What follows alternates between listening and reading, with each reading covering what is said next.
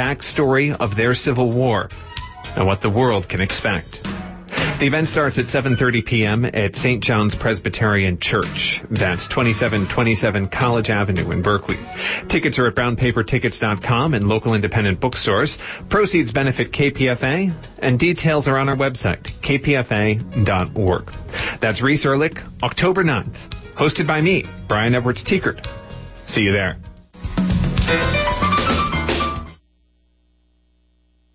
And you're listening to KPFA, KPFB in Berkeley, 88.1 KFCF in Fresno. Online at kpfa.org. Stay tuned for Cover to Cover, Reel to Reel.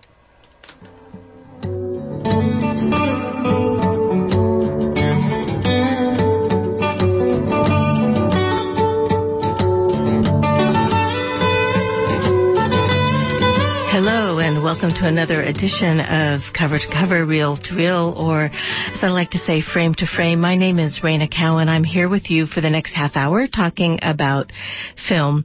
You know, there's many different film festivals in the San Francisco Bay Area. I'm really drawn to the ones that have a lot of breadth and at the same time depth, that somehow I wind up seeing films that I wind up talking about for months thereafter.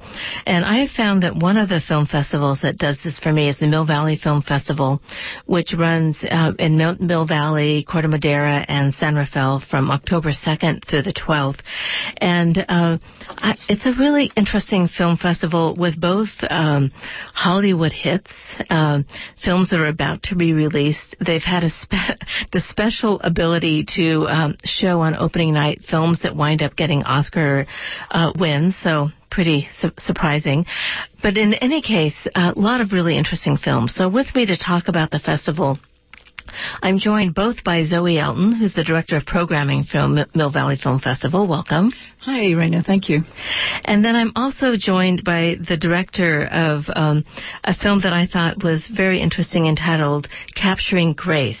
Dave Iverson, who is a Bay Area filmmaker, has done a lot for PBS and has a film that's in the festival. Welcome to KPFA. Thank you, Raina. Happy to be with you.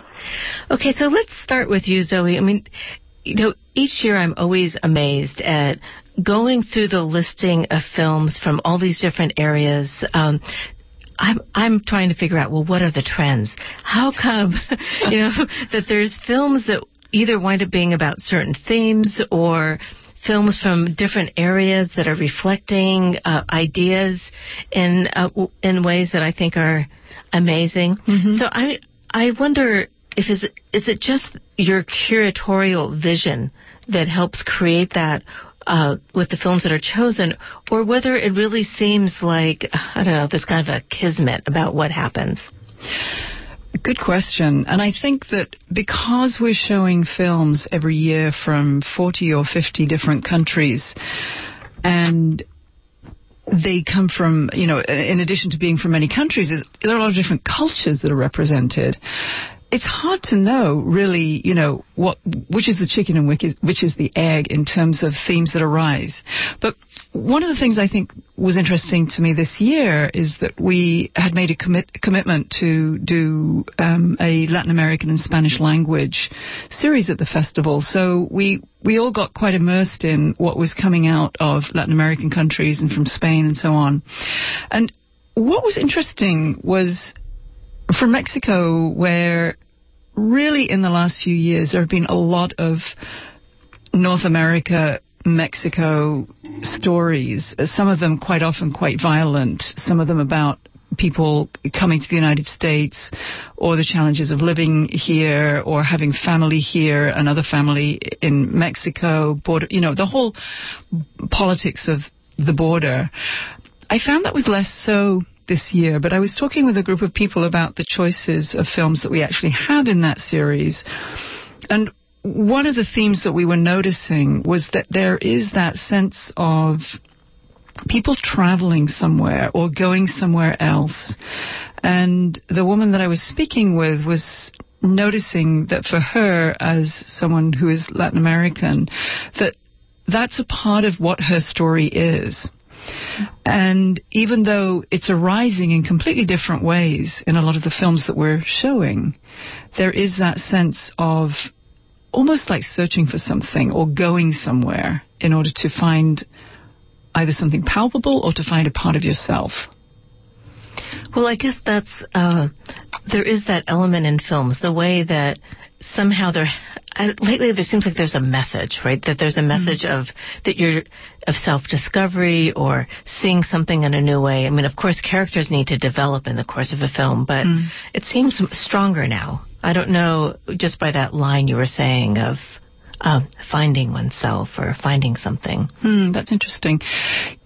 Yeah, I think that people, because of the proliferation of film as a medium that we can really engage with as filmmakers at a lot of different levels, that there's much more of a practice of filmmaking. You know, so people actually have a chance to make films much more now than they have ever done at any other time in history.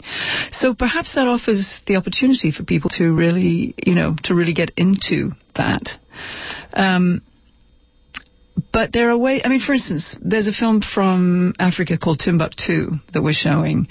And it's a very current film in as much as it's about what's been happening in Timbuktu and what's referred to there as the civil war there, in which there have been Al-Qaeda people who have come into that community and created havoc and mayhem. And yet the film itself really shows it in a way that's very almost like you get a real sense of what it feels like in a day-to-day way. And there's a sort of a humanity pulsing through it that is really quite beautiful. Oh, interesting. Well, this might be a good moment to bring in Dave Iverson. His film, Capturing Grace, deals with something that is surprising in terms of the kind of engagement I felt when I watched this film. It's about a group of adults who have Parkinson's, and they collaborate with some leading professionals from the Mark Morris Dance Group to stage a performance. And so, Dave, you decided to make this film. This is your second film dealing with Parkinson's. You're a documentary filmmaker, and both, your first film, which was looking at the fact that your father and you and your brother all have Parkinson's. And this one is much more poetic about managing, coming up with solutions, feeling good in one's body. So what about the transformation for you in terms of going from one kind of documentary to such a different kind? It's a great question. Thank you, Raina. Again, it's a pleasure to be on with you and with Zoe as well. My history is as a reporter and a documentary maker within the television tradition. So almost everything that I've ever done has been more reported. Not only the Frontline film that you were referring to, but the other TV documentaries that I've done for public television. And this was really a different kind of story, and it was really a story that seemed to me best told by the characters themselves. That can sound like a bit of a cliche, but when I first visited this class, it was actually when I was making the other film. There was a more personal story about my own family saga with Parkinson's, but also about the science and the sort of controversial aspects of that science that also had a political undertone to them. When I visited this class, it was just so striking what you saw on the dance floor, what you saw when these people who often would struggle to move, engaging in what seems like the least likely thing possible to dance, and doing so alongside some of those most beautiful dancers in the world. It just seemed like a story worth telling in this particular way. And because there was a natural story arc to it, that I could follow them over the course of a year as they got ready to put on this performance, I really wanted to see if I could do it in this particular way, which was infinitely harder than I thought. I'm used to solving problems in the script by writing. And without that tool, because this is a film that is almost entirely non-narrated, only told in the voices of the characters, it was very challenging. Gave me a great deal of new respect for other ways of making films. But in the end, I do feel like, at least I hope, that it does carry that story in the best possible way. There's some wonderful characters in the film, and there is, you and Zoe were talking about the concept of journey. There's a journey that these characters go on that is also transformational, and I'm just, it was really the greatest privilege of my storytelling, professional filmmaking life to be able to put this particular story together. Well, so it's interesting because there is a way that Dave Iverson has a stake in the subject because there's something personal reflecting in it. And it used to be that documentary was something where you were a removed observer.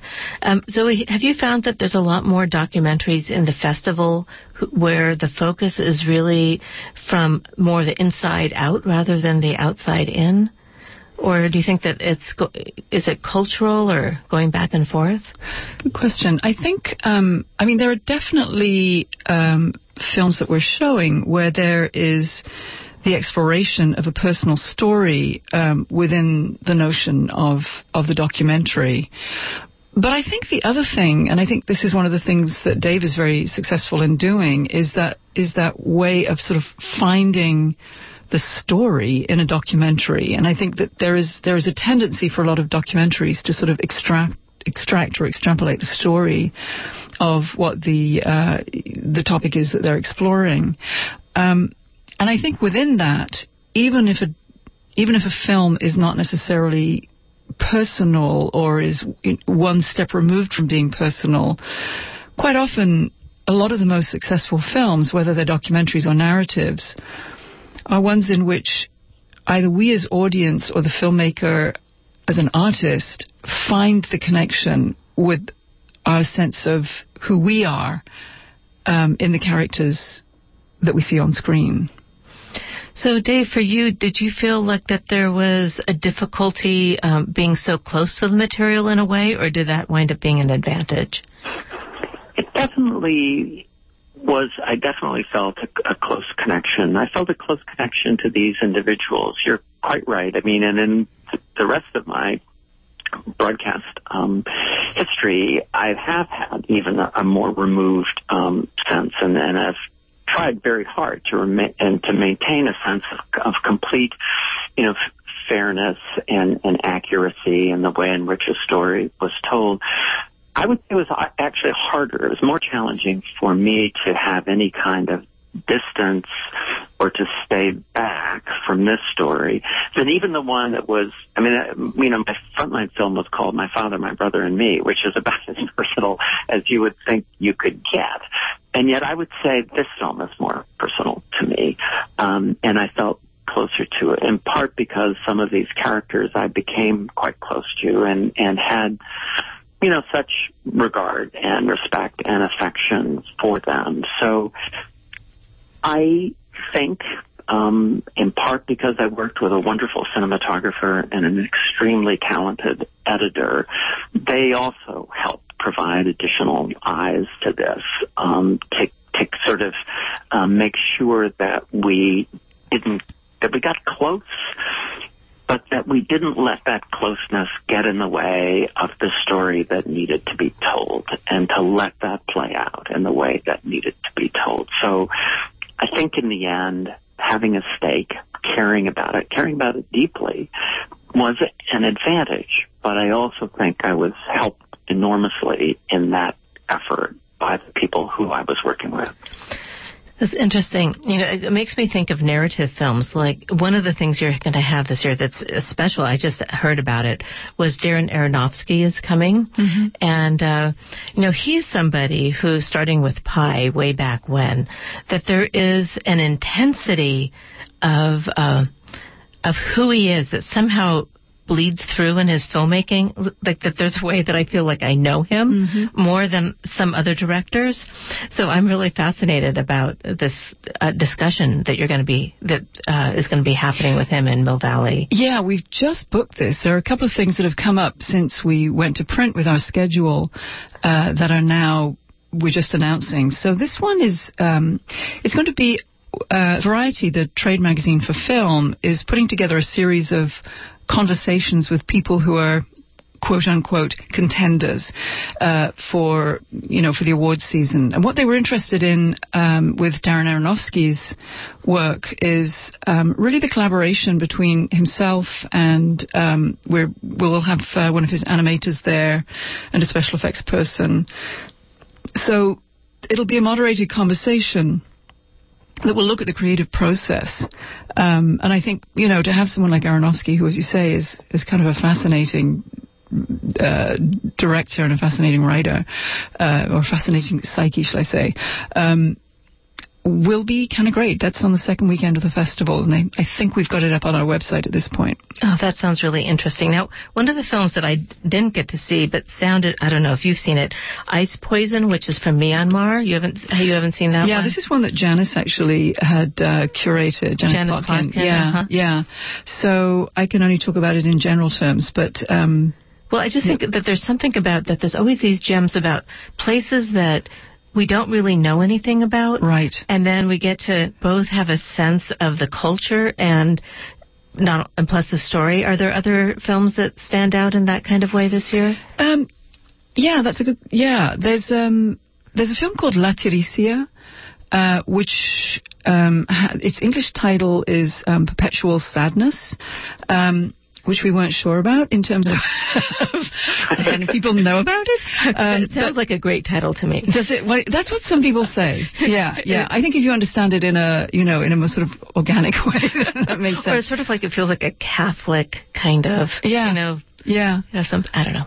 But La Tirisia is set in a small Mexican community where one woman's husband has been living in North America for a long time.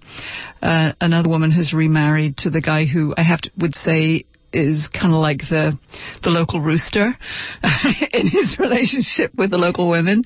And it really looks at the relationships between women and men in a small, fairly remote town, or village, essentially, and what that looks like. It's really beautifully shot, and it has a sort of an insight and a sensibility that I really appreciated. I mean, there's one man in town who's gay, and yet nobody is kind of... he's not ostracized. He seems, integrated into the community, and in a way that you might not find, would necessarily be the case in other communities. So it's a film that's both very beautiful to look at, and is, it has a sensibility in the way that it's shot that really sort of brings you into the culture. So that was one that was a standout for me this year in terms of places that I felt like I hadn't experienced for myself, but experienced through the film. That sounds lovely. We're talking with Zoe Elton, who is the director of programming for the Mill Valley Film Festival, and filmmaker David Iverson, who has Capturing Grace, which has 2 screenings in the festival, one on October 10th and one on October 11th. Both are only at Rush, which is actually interesting because it means that there's been all these people interested in seeing the films. Mm-hmm. Are you surprised by which films wind up sort of having that almost selling out quality first? It was funny because when I was making the list of all the films I wanted to go to, none of them were in that position that I was drawn to something completely different. So there must be many different audiences coming together at one time. There are, and I think that's, I think as you said at the very beginning of the program, that's one of the things that we look for as curators, is really having that breadth of a program that can look at a lot of different cultures and can be an insight into a lot of different ideas as well. And in terms of things that, sell out easily, well, it kind of begins with recognizable names, English language, and kind of goes from there. But sometimes I'm surprised, and sometimes it seems inevitable that certain things will, have a buzz around them. But it's also interesting because, as you said, we do show quite a few films that are going to be sort of on an awards trajectory, and quite often at the time that the festival happens, people don't actually know about them. So I think one of the things that a festival like this has to offer is the chance to be surprised, and in some cases the chance to be amazed at what work is out there, whether it's something that may end up on an awards trajectory or not. I mean, I think that a lot of people and a lot of our audiences really appreciate those hidden gems and the films that they're not going to be able to see in a movie theater very soon, because not only did they get the chance to see them and see them in the way that they were intended to be seen, but frequently we have the filmmakers here as well, so there's a chance to actually talk with people. Right, there was a film that struck me as interesting, 1,000 Rupee Note. Have you seen that film? Yeah. Now, this is a film where it's an India-based film, and yet the filmmaker was educated in terms of filmmaking in the U.S.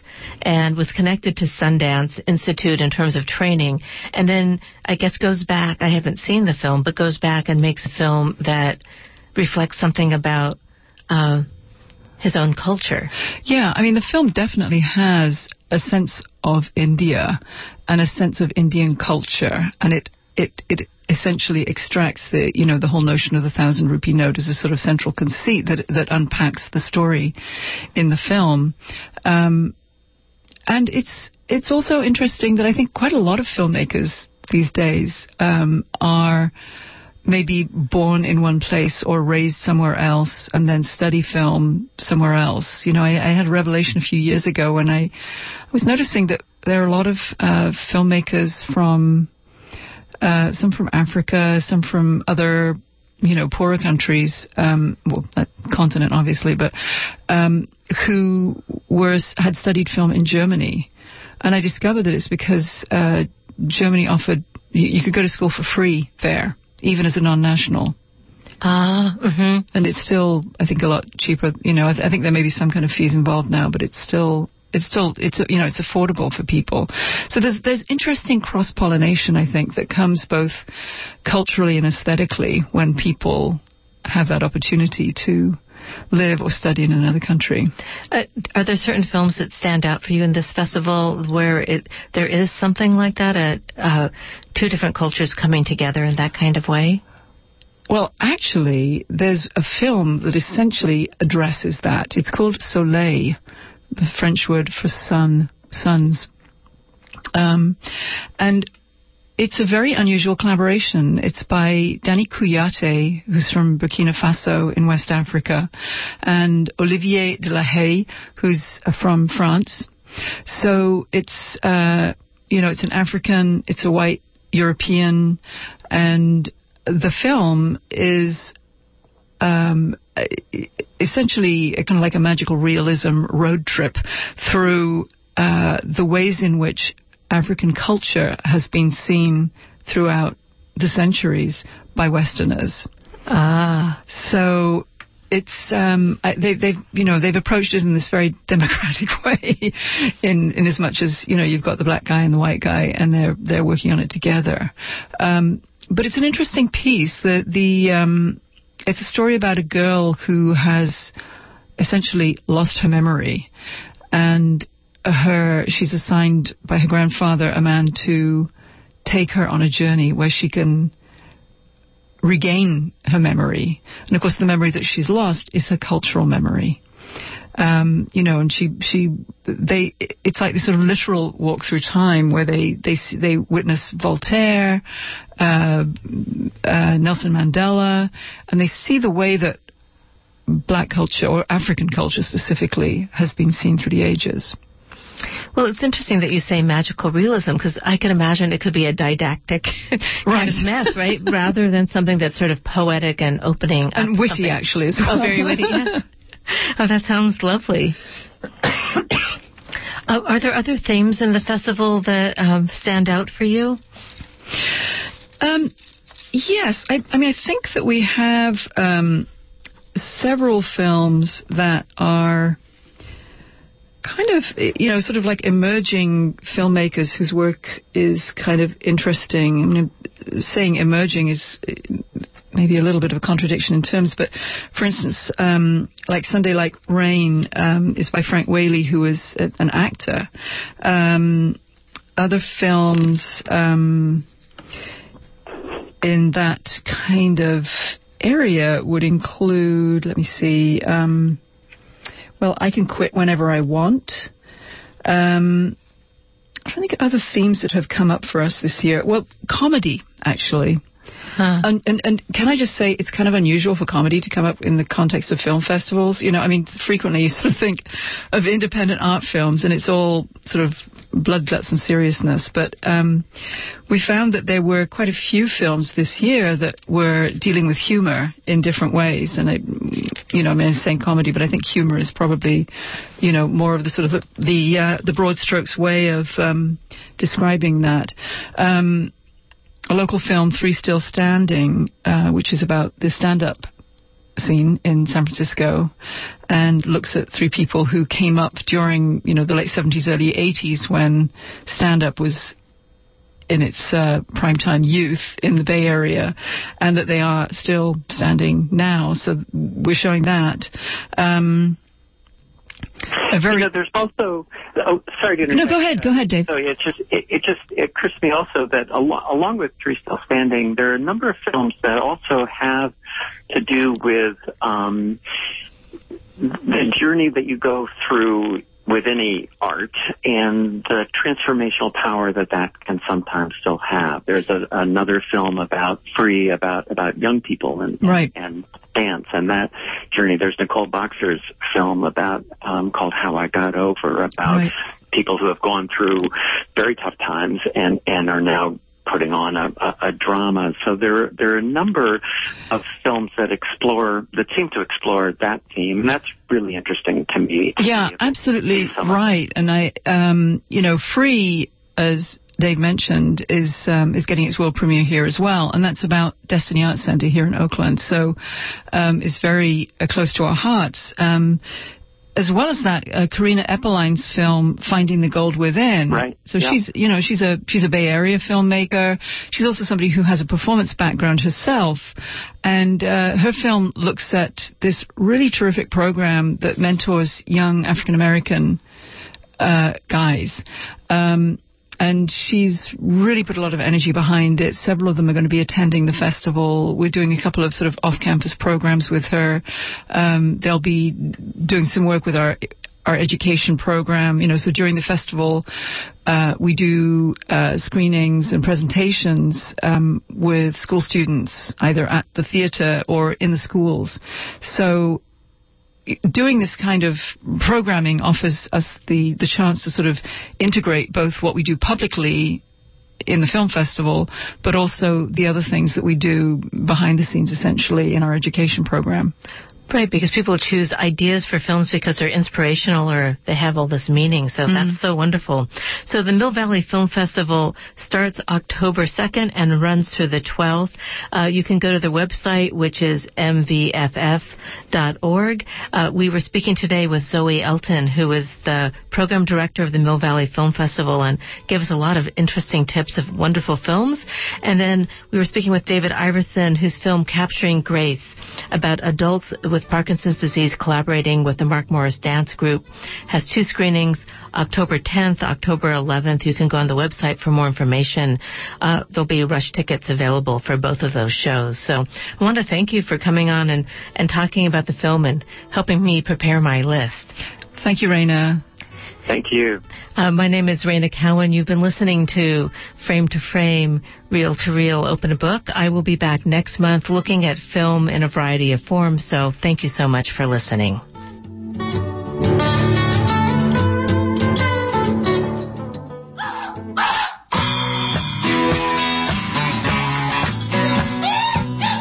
Come welcome the Buffalo Field Campaign Roadshow to the Bay Area on Friday, September 26th, 7 p.m. at the Ecology Center, 2530 San Pablo Avenue, between Dwight Way and Parker in West Berkeley.